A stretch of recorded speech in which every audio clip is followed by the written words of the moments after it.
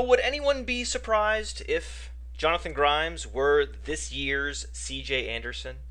If Jonathan Grimes were the player that all of the zero RB zealots were waving around as the reason why you shouldn't draft a running back early? Jonathan Grimes looks like this year's CJ Anderson to me.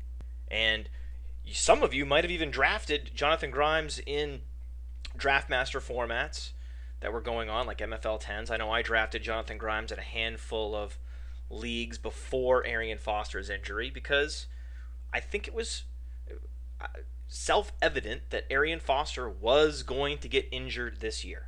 I mean, Jake Davidow, his site, sportsinjurypredictor.com, they had Arian Foster around an 80% likelihood of missing games this year due to injury. And it's Arian Foster. Like, it's just, you don't have to overthink it. You know Arian Foster's lower legs, whether it's hamstrings, groin, just layered with scar tissue, and that he is highly prone to re-injuring those areas that have been degraded over time. And if you go to playerprofiler.com, you can click on the medical icon on Arian Foster, and you can look back on all of his strained hamstrings, calf, back, hamstring again, groin again, hip. Essentially, starting with the hip and you work your way down, it's just one after another little red beacons on Arian Foster's body warning you, hey, this guy is going to get injured. So it made sense to roster Alfred Blue, roster Jonathan Grimes at the end of any draft, dynasty or redraft, that you've been participating in this year, before the injury even occurred. And yes, I said Alfred Blue. That's right. My position is that I'm grabbing Alfred Blue wherever, I can. Whenever he's cheap, whenever he's essentially free, I'm grabbing Alfred Blue as a hedge. And even though I'm doing that, I still went to social media and I said, come at me, Alfred Blue apologists. Come at me, baby. Tell me why I should be picking up Alfred Blue more aggressively. And then I heard back something from a fantasy analyst that said, well, it's probably a worthless battle here. I don't think any Alfred Blue apologists actually exists. I mean, no one actually thinks Blue is any good. And I'm sitting there going, well, my timeline says otherwise. I'm supposed to believe that all of these Alfred Blue related social media messages are floating around, yet no one thinks that Alfred Blue is any good. That doesn't make sense. No one would be talking about him if they thought he was a worthless pickup. So I follow up with this person. And I said, well, my timeline says otherwise. I think Alfred Blue apologists do exist. Then he says, well, I suppose if he's in line to get carries over others, well, we can all have our little crushes, like you have a crush on Jonathan Grimes, but it pretty much means nothing if they aren't the one the team wants to give the work to. And that's who Alfred Blue is. Really? Okay, great. So essentially, you're saying, no Alfred Blue apologists exists. Let me go ahead and apologize for Alfred Blue. That's just fantastic. And again, I don't disagree. Alfred Blue is on top of the depth chart. But it's early. It's August 6th. So the depth chart right now is highly malleable on a lot of teams, particularly the Houston Texans, because Jonathan Grimes has an entire preseason campaign. All of the two-a-day practices and all of the preseason games to prove to Texans coaches that he gives the team the best chance to win. And I believe Jonathan Grimes will do that. He may not accomplish it by the end of preseason, but I believe that he will be the starter at some point during the year, sooner rather than later. Now, I was talking about different leagues that I'm in. We are launching the second annual Roto Underworld Redraft League. And so contact the show if you're interested in joining the Roto Underworld Redraft League. It's a 2-quarterback league. And we have a couple different versions. We have a a higher stakes auction version, and we have a lower stakes snake draft variation. So contact the show again at Roto Underworld on Twitter, or email the show rotounderworld@gmail.com if you're interested. Now, I had a debate internally with myself. I talked to myself. Yes. Hello. Yes, Matt. Yes, Matt. Oh, how can I help you, Matt? Well, I have a question, Matt. I want to talk to you about something. Okay, let's debate something. Okay, Matt, thanks. Let's talk. So, we also have a Roto Underworld Dynasty League that is underway. We drafted at the beginning of this year, and it's been underway for the last 6 months. And I'm administering the league on myfantasyleague.com, and I believe I have a whole show, or at least a whole segment of a show earlier, devoted to some of my struggles in managing the settings of the league and just my quest to administer a dynasty league for the first time and the trials and tribulations that I experienced. I did a whole 10-minute segment on a show earlier. You can look for that on playerprofiler.com. Click on the podcast section at the top. You can go look for that if you'd like. But there's another challenge with this particular dynasty league, and it's the individuals that are in the league. It's a listener league, and so it's buzzards, and the buzzards asked to be in the league. Certain buzzards asked to be in the league, and I said, great, that's great. Thank you, everybody. Just like I'm asking the buzzards now, do you want to be in the redraft league? But as I do that, I cringe, because I know who ended up signing up for the dynasty league, and it hasn't been a fun experience.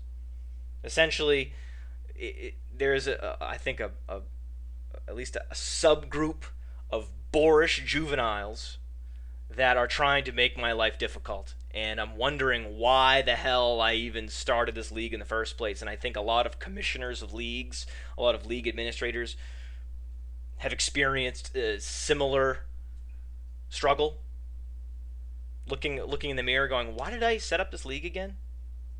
It's unbelievable. These guys, they are posting their fab bids, prospective fab bids, in the chat in the league, and talking about players that are on the waiver wire and how much they plan on bidding. It's unbelievable. I had to go on the message board and go, oh, okay, guys, so maybe you haven't been in a league that supports free agent auction bidding, but here's how it works. You don't talk about how much you're going to bid on the chat. How old are you? What are you, 5? How do you not know that? And then they're lamenting rules. Oh, they're lamenting rules and posting message board items. Oh, should we put this rule up to vote? Should we put that rule up to vote? And I'm like, what are you doing? Like I have time to worry about you and your votes. Like I care. These guys, they're like humorless 7-year-olds. You know those humorless 7-year-olds you see in the store or at birthday parties, and their only goal in life seems to be to just wreak havoc on everything in their environment? And you look at their parents, and their parents mouth back to you, I'm sorry. I'm so sorry. You can see them mouthing that to you.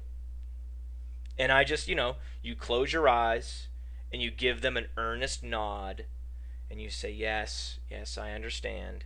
Yeah, I'm with you. I'm a parent as well. I totally feel your pain, and I'm sorry for you as well.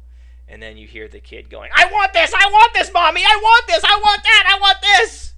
The entitlement that people experience when they join a dynasty league blows my mind. It's unbelievable, because the administrator, me, I get paid $0 to set up the league and do all of the minutiae surrounding the league, all of the tedious tasks that are required to set up and manage a league. Get paid $0 to spend countless hours administering this league. And so it's kind of tragic when all of the members devote all of their community time to complaining about the league, and then they demonstrate zero appreciation in the process. I mean, leagues are weird, man. They are weird. Because I've been in other leagues. The reason I'm doing the Roto Underworld Redraft League, in spite of the struggles I've experienced with the Dynasty League, is that last year, the people in the Redraft League were great. They were cool. They were chill. They were super appreciative. While in this Dynasty League, these individuals are just shameless. And they just want to impose their whims on the league. And they don't seem to have any concept of the time it takes to administer the league behind the scenes. And it's just weird. It's just weird how there could be two polar opposite groups of people that would gravitate toward a league run by Matt Kelly from Roto Underworld. It's just unbelievable. But I think it's dynasty. I was thinking about this. I was trying to understand it. I was like, well, okay, so you have super appreciative, cool, chill league in redraft last year. Dynasty league this year, boorish juveniles. So maybe it's the dynasty piece. Maybe that's it. I think dynasty leagues might turn people into animals. Because the stakes are ratcheted up. You have these players for life. Maybe that's it. But I mean, I am never, ever, ever, ever, ever, ever, ever, ever volunteering to administer a dynasty league ever again after the aggravation I've endured. It has been just wearying and dispiriting. And I now have this total appreciation for dynasty league commissioners. So I know at Justin Time NFL, you can follow him on Twitter. I follow him. He's great. He runs the Nasty 26. You see guys like Scott Fish that administer the Scott Fish Bowl. After what I've experienced with this dynasty league, I have a whole new appreciation for the guys that manage the leagues. Because it's not just about all the settings and all the minutia and all the tedium. It's also dealing with the people who are just seem to exist only to annoy you. I mean, I feel like you know how there's like a Secretary's Day we have, which is a special day for secretaries, a day of acknowledgement for secretaries. There should be a Dynasty League Commissioners Day on the calendar. We should have that. That should be an official holiday. Unbelievable. And I think these guys are probably like, wow, yeah, you're talking about us on the radio, on your show. Go ahead. Disband the league. I dare you. We're going to continue to try to agitate you. We're going to continue to be annoying. What are you going to do? You going to disband a dynasty league? That never happens. No one ever does that. Oh, watch me, guys. Oh, you watch me. You watch me disband this league. You want to know how you know that I will do it? When I was in Maine, I went to a family golf tournament. And I promised Rachel, my wife, that I wouldn't play the final day, and therefore I wouldn't qualify for the championship. About 40 guys, and that's fine. You know, we were only going to be in Maine for less than 2 weeks. Rachel was only going to be with us for a few days because she had to work and she was traveling for work. So there was one day that we could spend in Portland with me and Vivian and my sister, and it had to be Sunday, and that would have been the final day of the tournament. And so I made a promise. I said, Rachel, we're going to have a family day on Sunday. And guess what happened? After Saturday, Matt Kelly was leading the tournament. And all these wheels were spinning. How can we figure out a way to talk to Rachel so that you can play in the... And I never even considered that. Those were never conversations. People tried to have these conversations with me. And I just said, hey, man, don't worry about it. It's cool. Hey, man, don't worry about it. It's cool. And honestly, it never... I'm being on... I'm saying honestly because it sounds unbelievable, but it never occurred to me to stay there, even though this is a coveted championship in our family. I mean, it would be one of my great accomplishments of my life if I won this thing. And I was playing great, too. That's the thing. I was playing so good. Oh, my God. Oh, I've never talked about it. Oh, man, I can't believe I walked away. Damn it! Oh, I think this has just been building up. I haven't talked to anyone about it. I've just been stoic. It's cool. Rachel asking me, hey, are you sure? You know, you were leading the thing. You were up by 2 strokes. No, it's okay. No, it's fine. No, what? That's not even it's just a game. It's just a game. This is family. It's just a game. Damn it!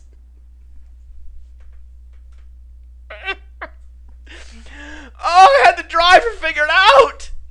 Oh!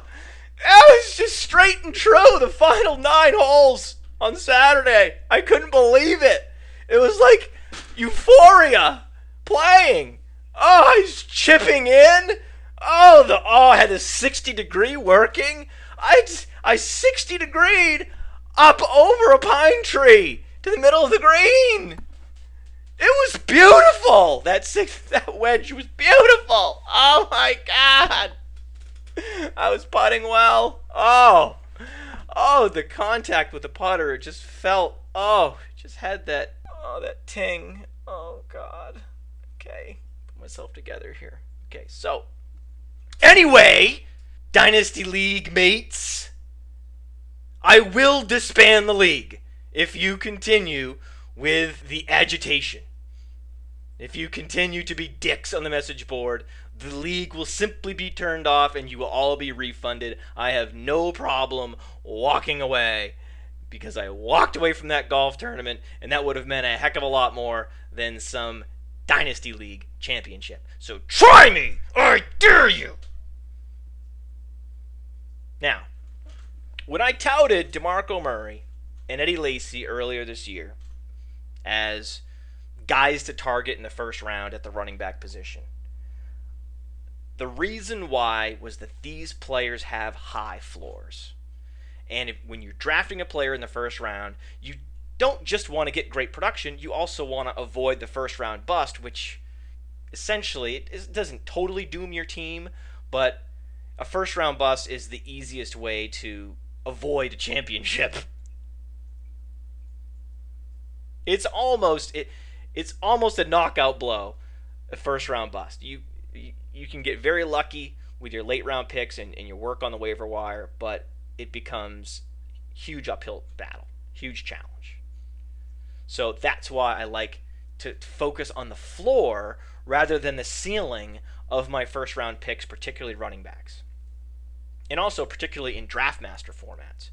In DraftMaster formats, you have no waiver wire relief. So if you a first round bust is even more catastrophic in a DraftMaster format. DraftMaster leagues are not won by investing early round draft capital in low floor running backs. That's the easiest way to lose a DraftMaster league. So for example, if you went wide receiver, RB, wide receiver, wide receiver, wide receiver in an MFL 10 in June, and I know a lot of people did that exact strategy. I've seen that exact sequence, positional sequence. And if that one running back you took in the second round was Arian Foster, then you're not going to win. It's over. You're already toast. But it's interesting when you talk about floors because I think I've seen some confusion about what is a floor? What is the makeup of a floor? What is included in a floor? When I say a floor, what does that even mean? Well, floors are a function of certainty, and there are two components to the certainty. One is effectiveness and productivity certainty, and one is health certainty. The health certainty piece is what Arian Foster was missing. And we've discussed why injury histories and mileage on Arian Foster, Adrian Peterson, Marshawn Lynch, and Frank Gore lower their floors. And Adrian Peterson in particular is also attempting to violate Wolff's Law by being out of the league like an astronaut in space for a year and then coming back. So we'll see how that one goes.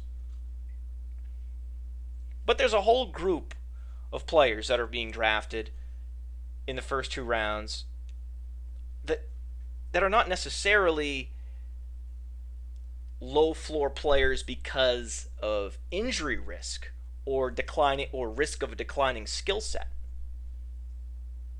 There's this whole other group of players who are being drafted in the first two rounds, and the reason why those players are, I would say, misguided selections in the first two rounds because their floors aren't high enough. It's because that they're being drafted in the first two rounds despite not having started a full season at the NFL level yet. And any projections that you do for their fantasy output in 2015 are based on not simply past performance like you would Eddie Lacy, DeMarco Murray, Matt Forte, but the projections are based on extrapolations. Anytime a player has an extrapolated projection, those players inherently have low floors. And the most obvious example of this is C.J. Anderson. Now, C.J. Anderson ran for 767 yards and 8 touchdowns in the final 8 games. That's a stat that you're going to see over and over and over and over and over and over and over again. I am tired of that stat. That stat has run its course. But we will continue to be inundated with that stat for the next 30 days. Because that stat extrapolates to 1,534 yards and 16 touchdowns. That's what C.J. Anderson could have done last year if he had just played 16 games, right? I don't know. Well, there is some serious experts with some serious, I think, intellectual backing. So Jake Seeley of Roto Experts featured this extrapolation in his reasoning for ranking C.J. Anderson not the number 5 running back, not the number 4 running back, not the number 3 running back, not the number 2 running back, the number 1 running back in all of fantasy. According to Jake Seeley, this year will be C.J. Anderson. And again, Jake Seeley is a smart guy. He's one of those individuals, he's one of those fantasy analysts whose analysis has intellectual underpinnings that I often agree with and provides sound reasoning and evidence for his positions. So this isn't a guy that is to be taken lightly in the fantasy community. That's why I want to talk about it today, because I found it very interesting that a guy of Jake Seeley's intellectual heft would go out there and rank C.J. Anderson number 1 based on an incredibly aggressive extrapolation. Because using the same logic for Martavis Bryant, he would have had close to 1,000 yards and 13 touchdowns last year. And I don't think anyone is coming close to a projection like that for Martavis Bryant. Is Bryant going to be the top TD scorer at the wide receiver position?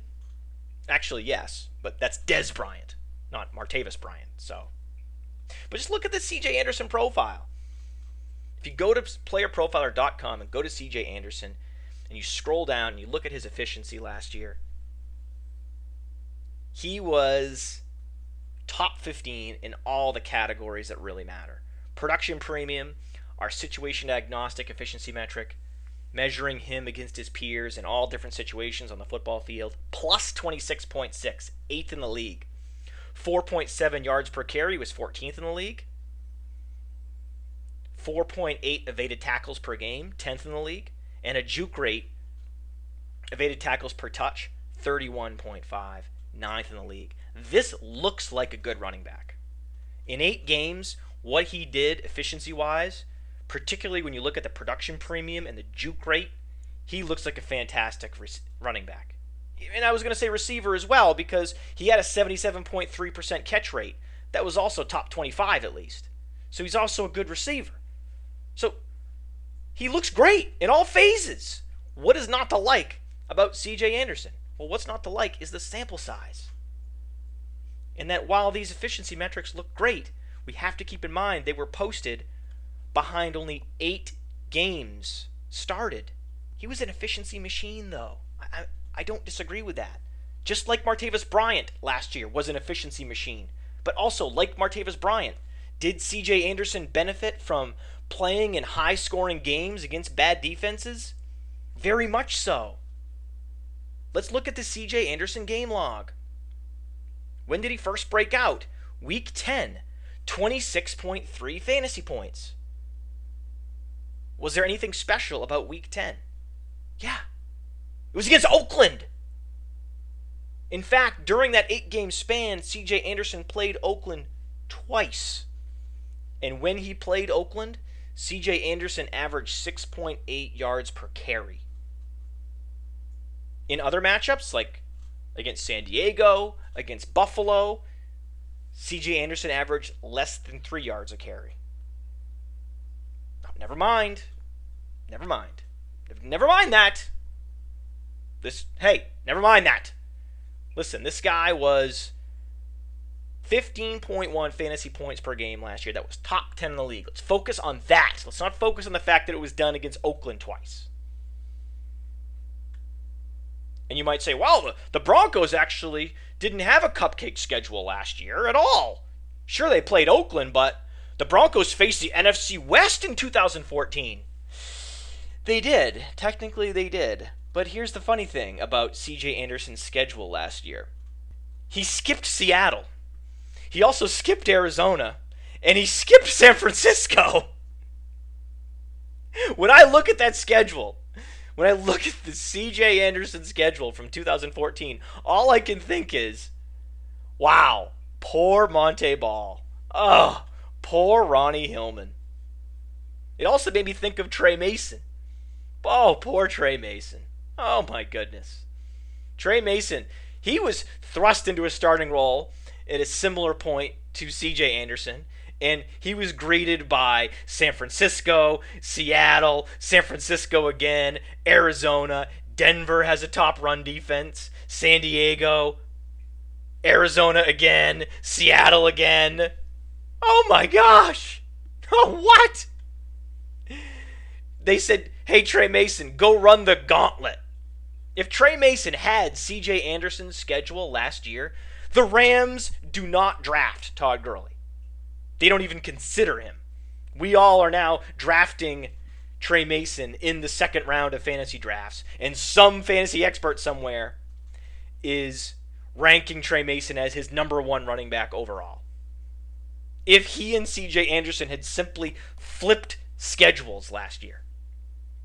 And the reason I say that is because even despite the worst schedule for a running back, the most challenging schedule possible for a running back, Trey Mason still posted a 4.3 yards per carry, which was 26th in the league. And in that one easy game that he had against Oakland, Trey Mason put up 164 all-purpose yards and 3 touchdowns, 37.4 fantasy points, which was more than C.J. Anderson did in either of his matchups against Oakland. Now, a couple things. Support the show. In the middle of every player page on playerprofiler.com is a play this player on DraftKings, play this player on FanDuel button.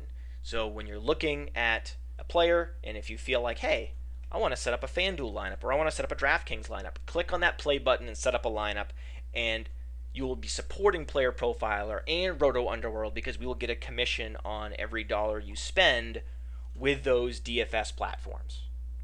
Also, there's plenty of time to sign up for our concierge service where I get in the weeds with you and we discuss your particular league format, your particular draft strategy, and then I also give you tips and recommendations and advice before the season and throughout the season on waiver wire ad drops, trades, etc. Check that out. But again, we talked about this earlier. C.J. Anderson is that red flag for me.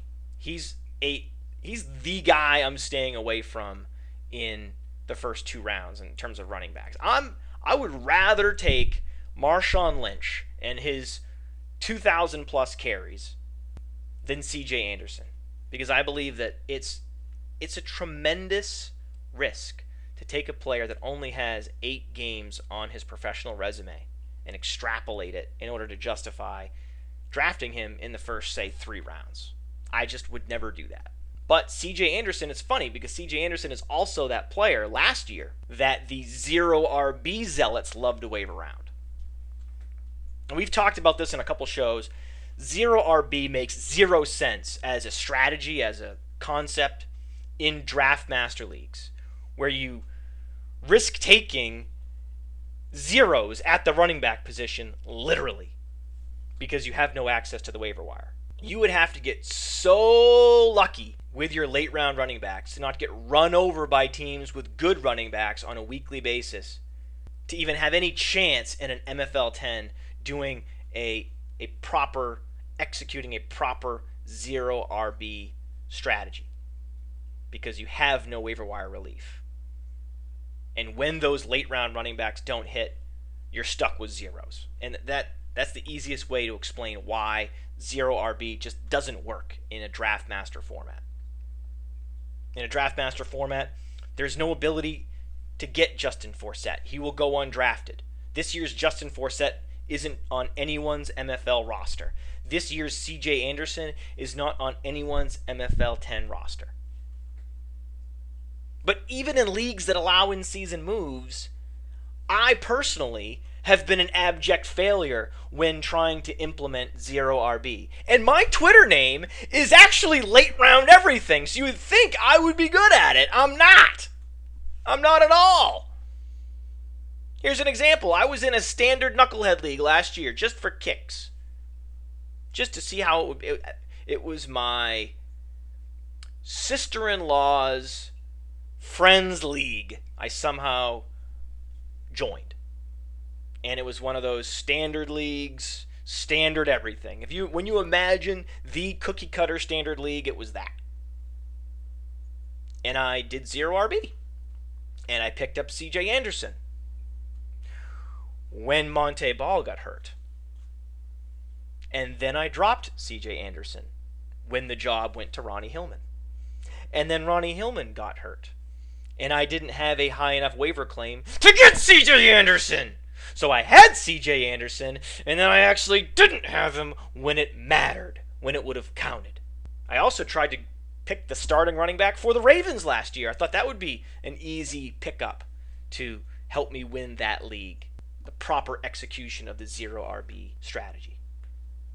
So I went and picked up Lorenzo Taliaferro because Justin Forsett was 29 years old and had never been the lead back in his career.